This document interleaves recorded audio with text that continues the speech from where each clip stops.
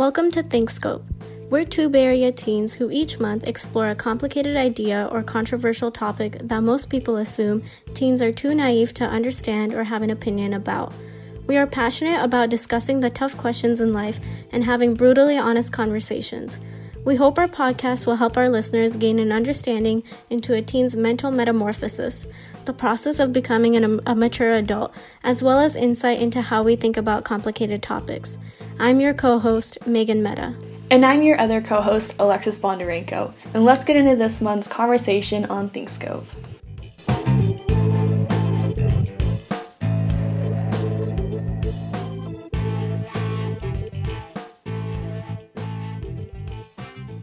This month, on our very first episode, we're going to discuss an important topic which has a lot of depth, a lot of history, and significance in the development and structure of our society. We're going to be discussing racism in America. As a lot of people know right now, on May 25th, 2020, George Floyd, a 46-year-old black man, was killed by an officer in Minneapolis, Minnesota, after being arrested for allegedly using a counterfeit bill. His death sparked a movement against racial injustice, followed by weeks of protests and efforts made not only by thousands of Americans and celebrities, but also a movement that has swept the globe, bringing the much-needed attention to this much bigger problem in the world. And so it's only fitting that Megan and I discuss social injustice and racism. Welcome to ThinkScope Podcast, Episode 1, Racism in America Through a Teenager's Perspective.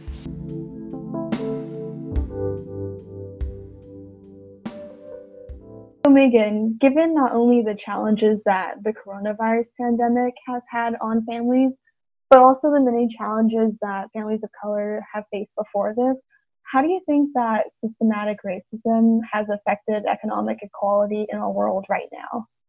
I think systematic racism has affected economic inequality in a very unique way right now because it's amplified due to COVID.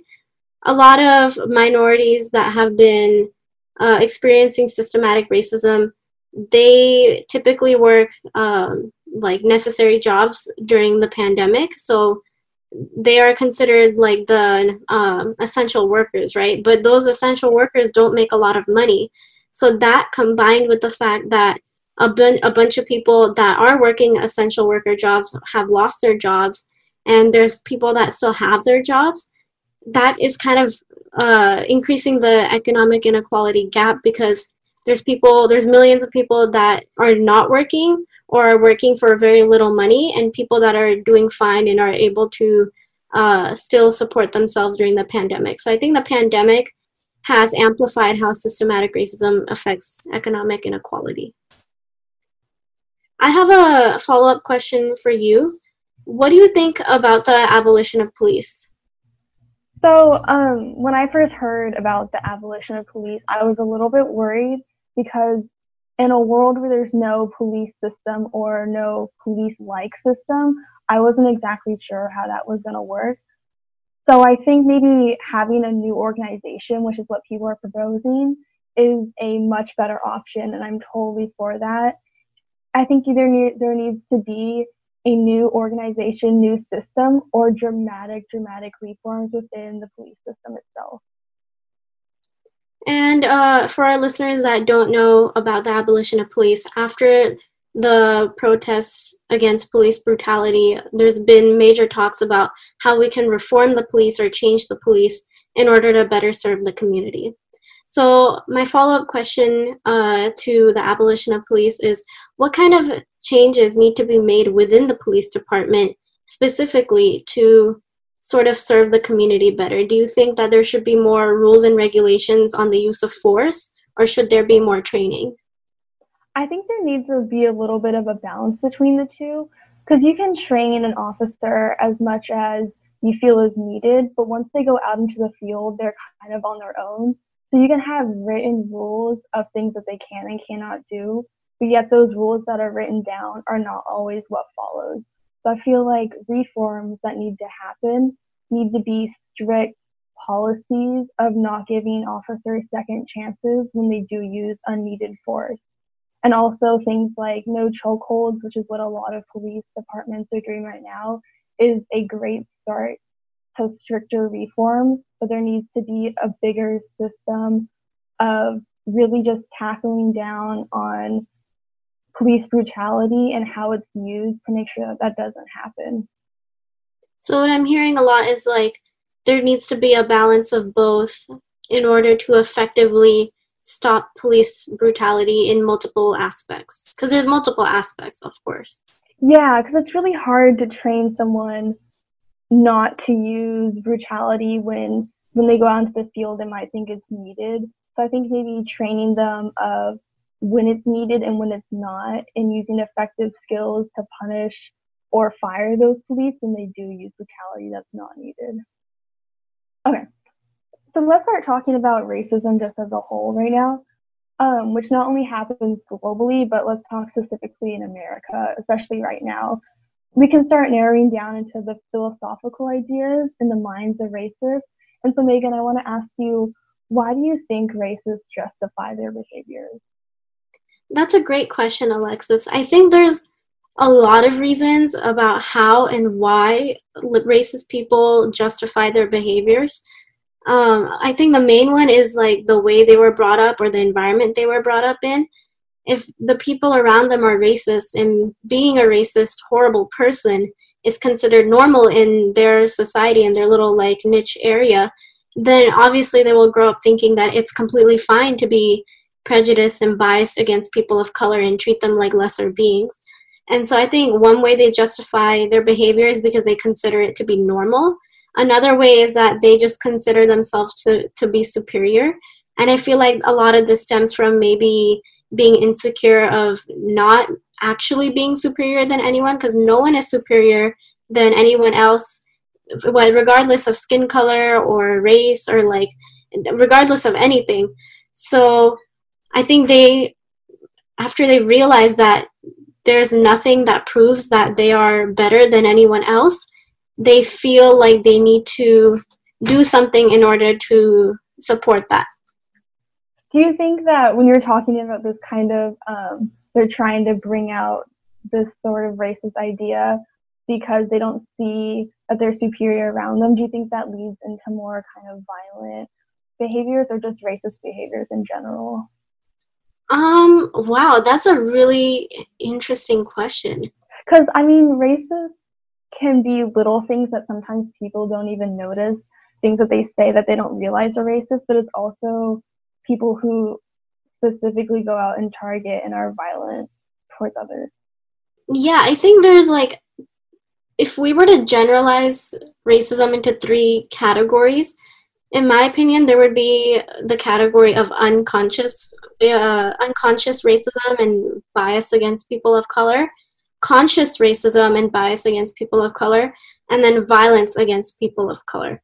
So I think unconscious racism, everybody has it, everybody does it to different extents. It doesn't matter if you're a Black person, Indian person, Asian person, everyone has unconscious bias and unconscious racist behaviors. Every single person. But it just varies on how intense that is. And if it's more intense and people realize that they're being racist or they know that their actions or words are hurting people of color, then I think that would be conscious racism. And that's a lot of what we see, on like Instagram videos or videos that go viral, the Karens, the white Karens that kind of are very, just very of color. They are definitely consciously racist, but they may like to believe that they're unconsciously racist, but they know they're racist. And then, of course, people that are violent, it would be like the KKK, it would be people that commit hate crimes in churches or in schools against people of color. It would just be people that are willing to kill just based on the color of your skin. And I think a lot of white supremacists are in this category because for some reason they feel like they have to be extremely violent against another being. The orange clown is definitely one of them. I love how you called him the orange clown. I've never heard that before. Oh, it's my favorite. Orange clown, Cheeto. I have names for him. I will never. Yeah, exactly. For you, do you agree in the sense that racism has to do with something with upbringing and where they, basically how they were raised and the environment they were in? I definitely think that has a big part. Growing up, children in any location look at the adults around their lives. And although you may think that these kids aren't listening, they pick up on everything and they're learning from the adults and the people that they're raised by.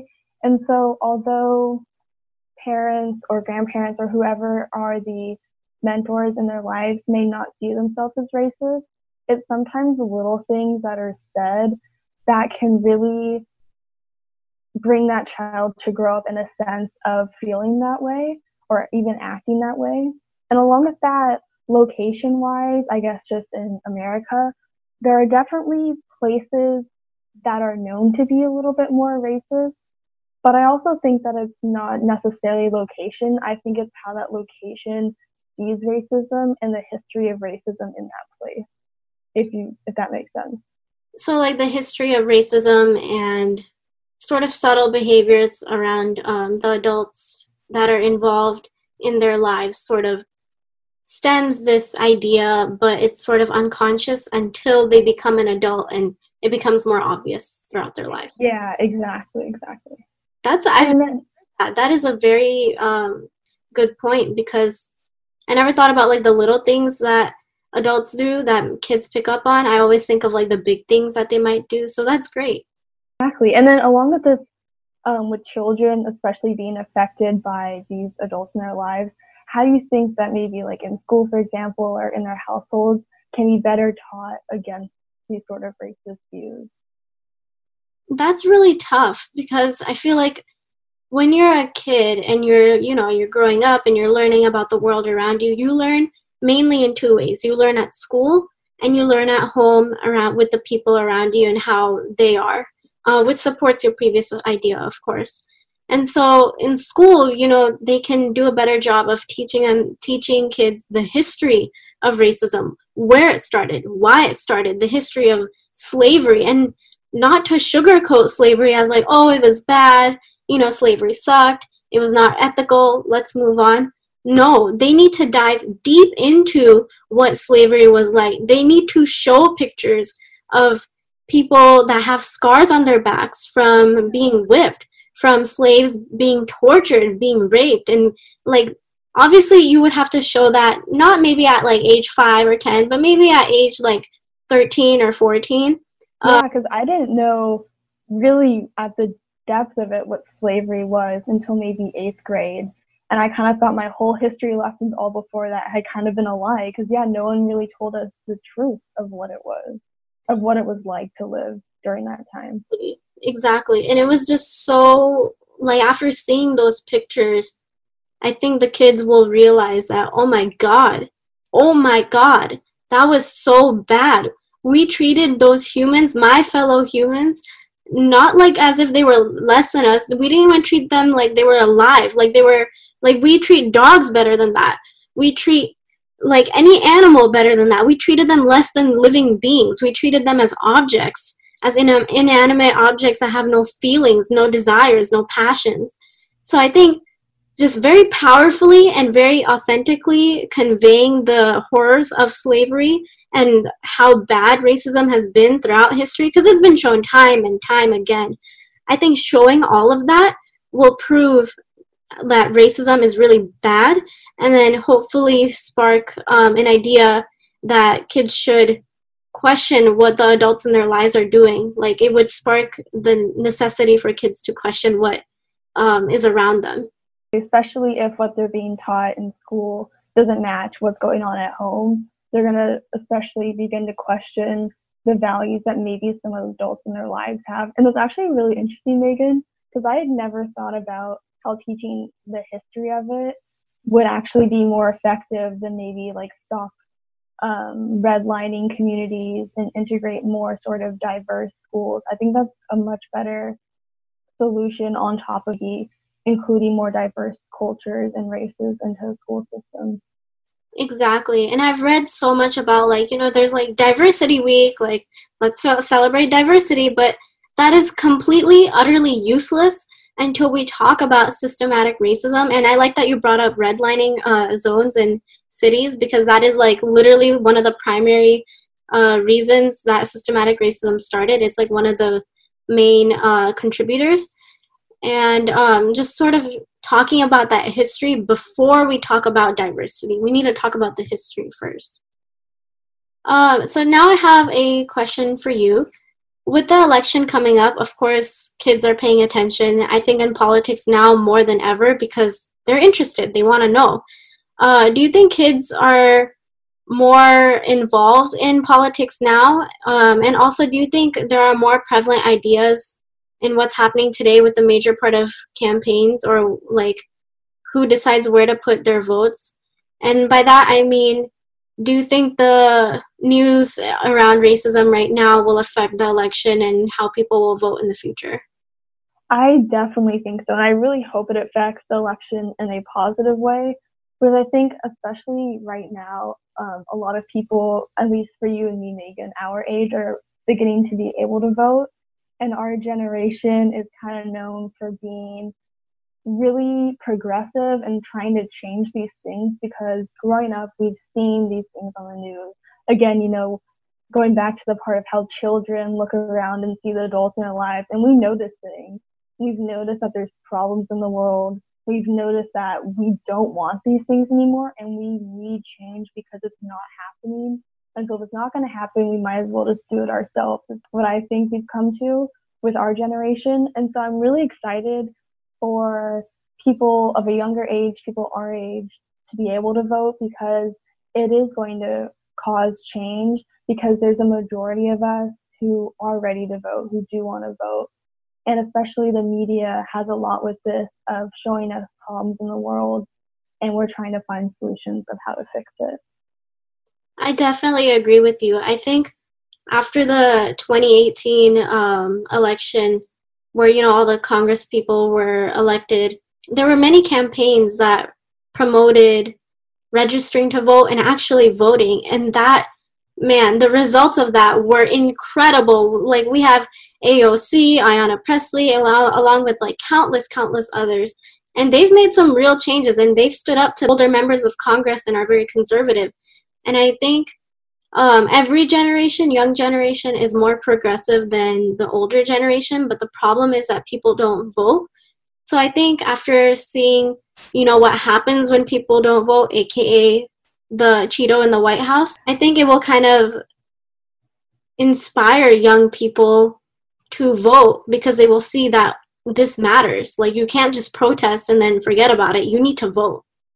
And then along with actually protesting, Megan, I know you were telling me about narrowing down on how racism is different within cultures, and how right now a lot of Asian Americans are supporting Black Lives Matter movement, and that's compared to racist Asian Americans. And so I was wondering if you could maybe tell us a little bit more about that. Sure. So racism in Asian American culture is really, really weird. It's very unusual. When you think of racism in the Asian American community, I feel like a lot of people don't understand what that looks like, because it's sort of subtle. It's very subtle, actually. It's the type of thing where your parents might look down upon you, or kind of stop talking to you if you date a person that is African American, or you marry a person that's African American. They might be okay if you're friends with them, but they might not let you go over to their house for a sleepover. And so it's like these very subtle things, but they speak volumes about the sort of outlook Asian American people, mostly people from older generations, and how their outlook on people of color, people that are Black, is so twisted. And of course, I've never heard of Asian American racists, doing very violent things against Black people. I've never heard of a shooting conducted by an Asian American person. So it's mostly in the subtle sense, and it's very little things throughout their everyday lives that most people will just dismiss as oh, it's whatever, it's fine. But it actually speaks volumes about how we view the African American population. I actually had no idea about that. Do you think that then this is kind of a generational sort of racism happening through generations of Asian American families? Yeah, sort of. And by Asian American, we are including obviously Indian people, Chinese people, Japanese, Vietnamese, Laos, like everybody, right? And so it's really weird because I feel like each subset of, Asian culture and population has a very different outlook on African American people. In general, what I said before about, they might not appreciate the fact that you are dating a black person, or that you want to go to a sleepover to your black friend's house. Like those sort of things I think are universal in that community for the most part. There's always exceptions, but for example, I think a good example is the Indian community. I'm Indian, so I feel like I can speak a little bit about this. A lot of Indian people that are from the boomer generation of India, they were born in that time period. A lot of them lived in South Africa. Gandhi was in South Africa. So we know African people, but there's a long history of trade and interactions of Indian people with black people from South Africa and other surrounding countries. So I wonder why there's still a little bit of bias against black people. It's sort of like a really weird history, and it's very incoherent unless you see it firsthand. So it's really hard to describe. Actually, really interesting. So it not only happens within Asian Americans in America specifically, but also in Asian sort of countries. Yeah, basically, that's a good way to summarize it. Like my cousin's wife's best friend. Is that right? Yeah, my cousin's wife. Oh, yeah, got it. I was like, wait, cousin's wife. All Indian people are like this. We just know everybody and everyone. So cousin's wife's best friend, she came to America for the first time. She landed in like Chicago, I think, her plane. And of course, there's a high African American population in Chicago. And I remember she was telling me that she was terrified, because she's never seen African American people in India ever, because they don't traditionally live there, obviously. And second thing is that the media in India and in American movies and stuff have always shown African American people as gangsters. And she was also in like the Chicago area, which is known for a high crime rate, right? So she was sort of nervous, but she talked about like her journey, that over time she realized that all of those notions were wrong, and that she needs to accept African American people and all African people, all black people. They're just like us. And that's exactly one of the problems that is why we're here today, is why a lot of people are protesting, is that media has a big effect on what people think. And although you might be scrolling through your phone or whatever, not even realize it, you're subconsciously making these sort of racist ideas, even if you're not making any sort of racist behaviors. It's these little subconscious things that the media projects on the African American community. Exactly. And that's like a whole other conversation. I feel like how the media portrays African American people throughout history. It's really, really, it's so twisted. It's really disgusting. I think that kind of leads into you're talking about, your history, and then you being Asian American, and that kind of leads into the idea of generational racism and how racism has not only affected the ancestors, and even still today, the families of African Americans and all people of colors, but how our ancestors were affected by racism and how that also affects us today. Exactly. And I have a question for you, actually. You are of Ukrainian descent, yes? Yeah. So do you think generational racism and prejudice against your ancestors has affected your values today and affected your family today? And before you answer that, would you mind providing like a little bit of background about your ancestors if you feel comfortable? Yeah, oh my gosh, of course. So I am a second generation American. My grandparents grew up in Ukraine, and right during World War II, a lot of nasty stuff was happening. So they were trying to get out, trying to come to America, trying to get more into Europe where it was more safe. And so they were pretty much just at the wrong time, at the wrong place. is kind of how I can describe that whole thing. And it ended them actually being put into concentration labor camps during the Holocaust. Even though my family is not Jewish, they did not kill them because, one, they were not Jewish, and second of all, they could work. So they're like, okay, we might as well just have you do labor and have you do stuff. So they were in concentration camps for a long time. And I remember hearing stories of how my grandfather, when he was young, like 13, but 13 is right around the age where you remember stuff really vividly. And he was one of the people that was actually dumping the dead bodies into pits and stuff. But anyway, sorry, I'm getting off topic. So they were able to escape and were liberated by American soldiers, and they came to America. And so right now I'm half Ukrainian. But one of the things, this doesn't really affect me too much today, but only the fact that I don't have any really Ukrainian culture within my family. Like, I don't speak Ukrainian. I don't really eat Ukrainian food. I don't really celebrate any Ukrainian, like, holidays, because when my grandparents came, just like even today, immigrants are seen not so well in America. A lot of people don't like immigrants. And so my family got rid of all their culture, got rid of all their accents, and pretty much just made it, they wanted to seem like they were American, even though they weren't. That to me is, first of all, your grandparents' story is incredible. I mean, I'm so happy that they were able to build their lives in America. But yeah, I mean, you wouldn't be here otherwise, and we would. I know. I'm so happy. Exactly. But I'm just so fascinated by discrimination from white people against other European people in general. If you were to consider, would you consider Jewish and Italian people white? Yeah, I would. I think that's kind of just based on, like, skin color, though. But yeah, I definitely would. Yeah. So what I'm really fascinated by is that if you were to consider them white, historically, you know, in U.S. history and internationally, they've been discriminated against by other white people. So there's sort of like a racism of like white people against other white people with different cultures. I see like a very weird pattern emerging. Like, I don't understand why, but that's a pattern. Yeah. I also know that you're a first generation American. Kind of going off that, if you want to share your ancestral story and how you got here to America?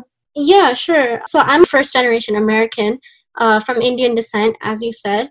My parents immigrated here. I forgot when. I should know this. My apologies. They've been here for a lot longer than most other Indian people in California. Like, my dad's been here for like more than 20 years. Like, it's been a while. Oh, okay. So that's how we basically got here. My parents worked damn hard in school. Like, holy crap, major props to them. I didn't appreciate it before, but like, the more I talk to them these days about like all the things they had to do and how hard they had to work, I appreciate it a lot more. So they worked really damn hard in school. They got here, and then they basically built a beautiful life for my sister and I.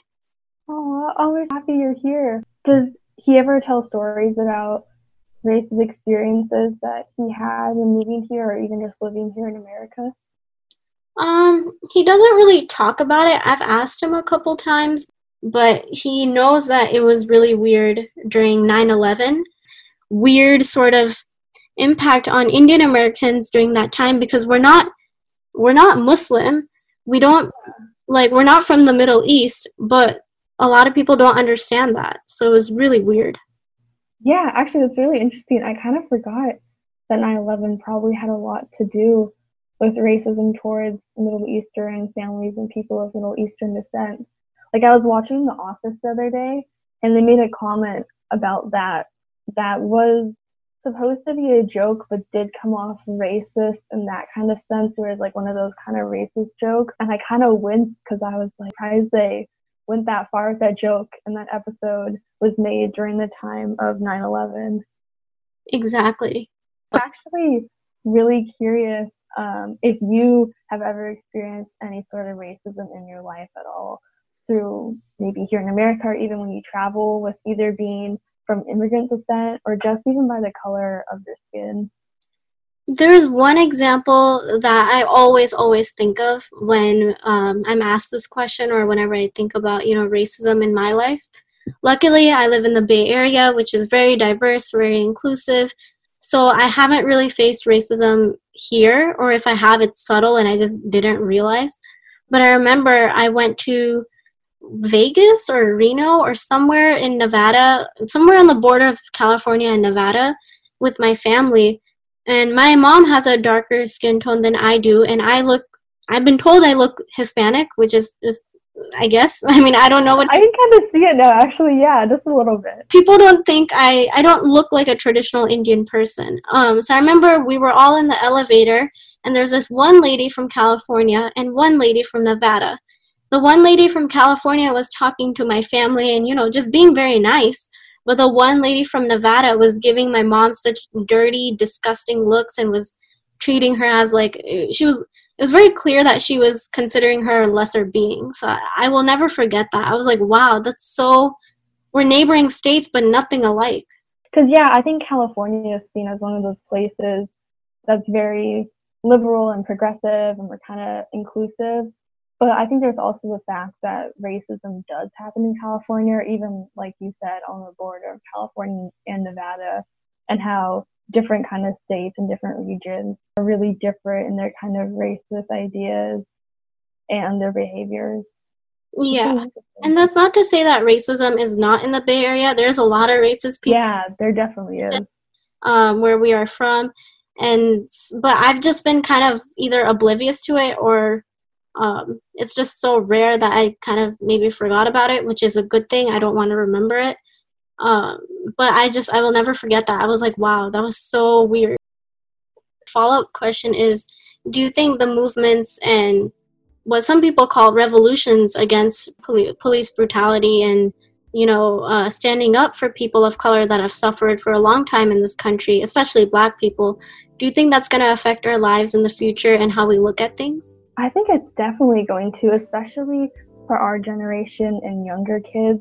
They're going to look back at this and realize that there is change that needs to be made, and we're going to see adults in our lives, kids going on their phones, parents turning on the news, and the kids listening, even though the parents don't realize it, that there are people that are trying to make a change. And I think it's really starting to bring up more conversations like this within families to make sure that kids who do grow up don't grow up with these kind of racist beliefs.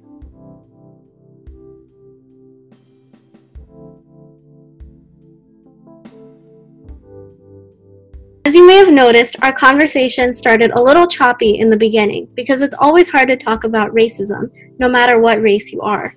But as we began truthfully answering questions, the conversation became more comfortable and authentic. The best way to stop racism is to start having these uncomfortable conversations and being authentic.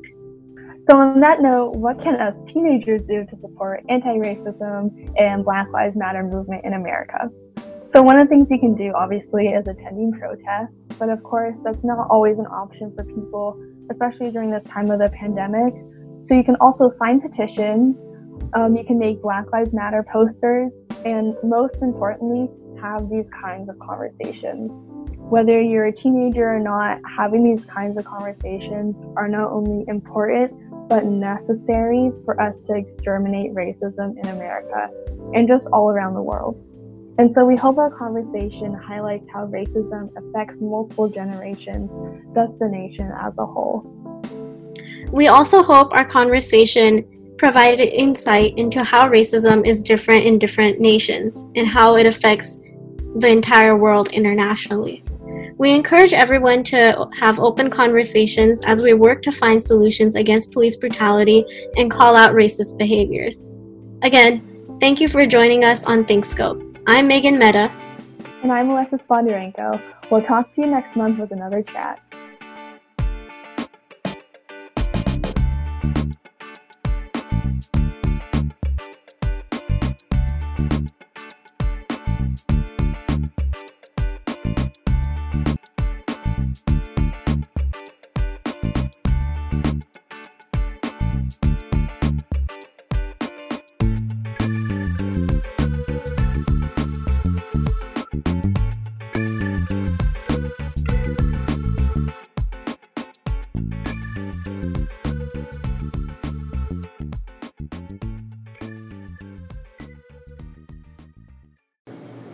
This episode was co-created, co-hosted, and co-written by Megan Mehta and Alexis Bondarenko.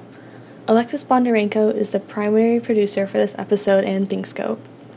Megan Mehta is the graphic designer, social media marketing manager, and web manager for ThinkScope. The first song in this episode is Wall Game Loop. Second song is Past Sadness, and lastly, Funk Aroma. All songs are by Kevin MacLeod and are available at incompetech.filmmusic.io. This episode was distributed by Anchor. Thanks for listening.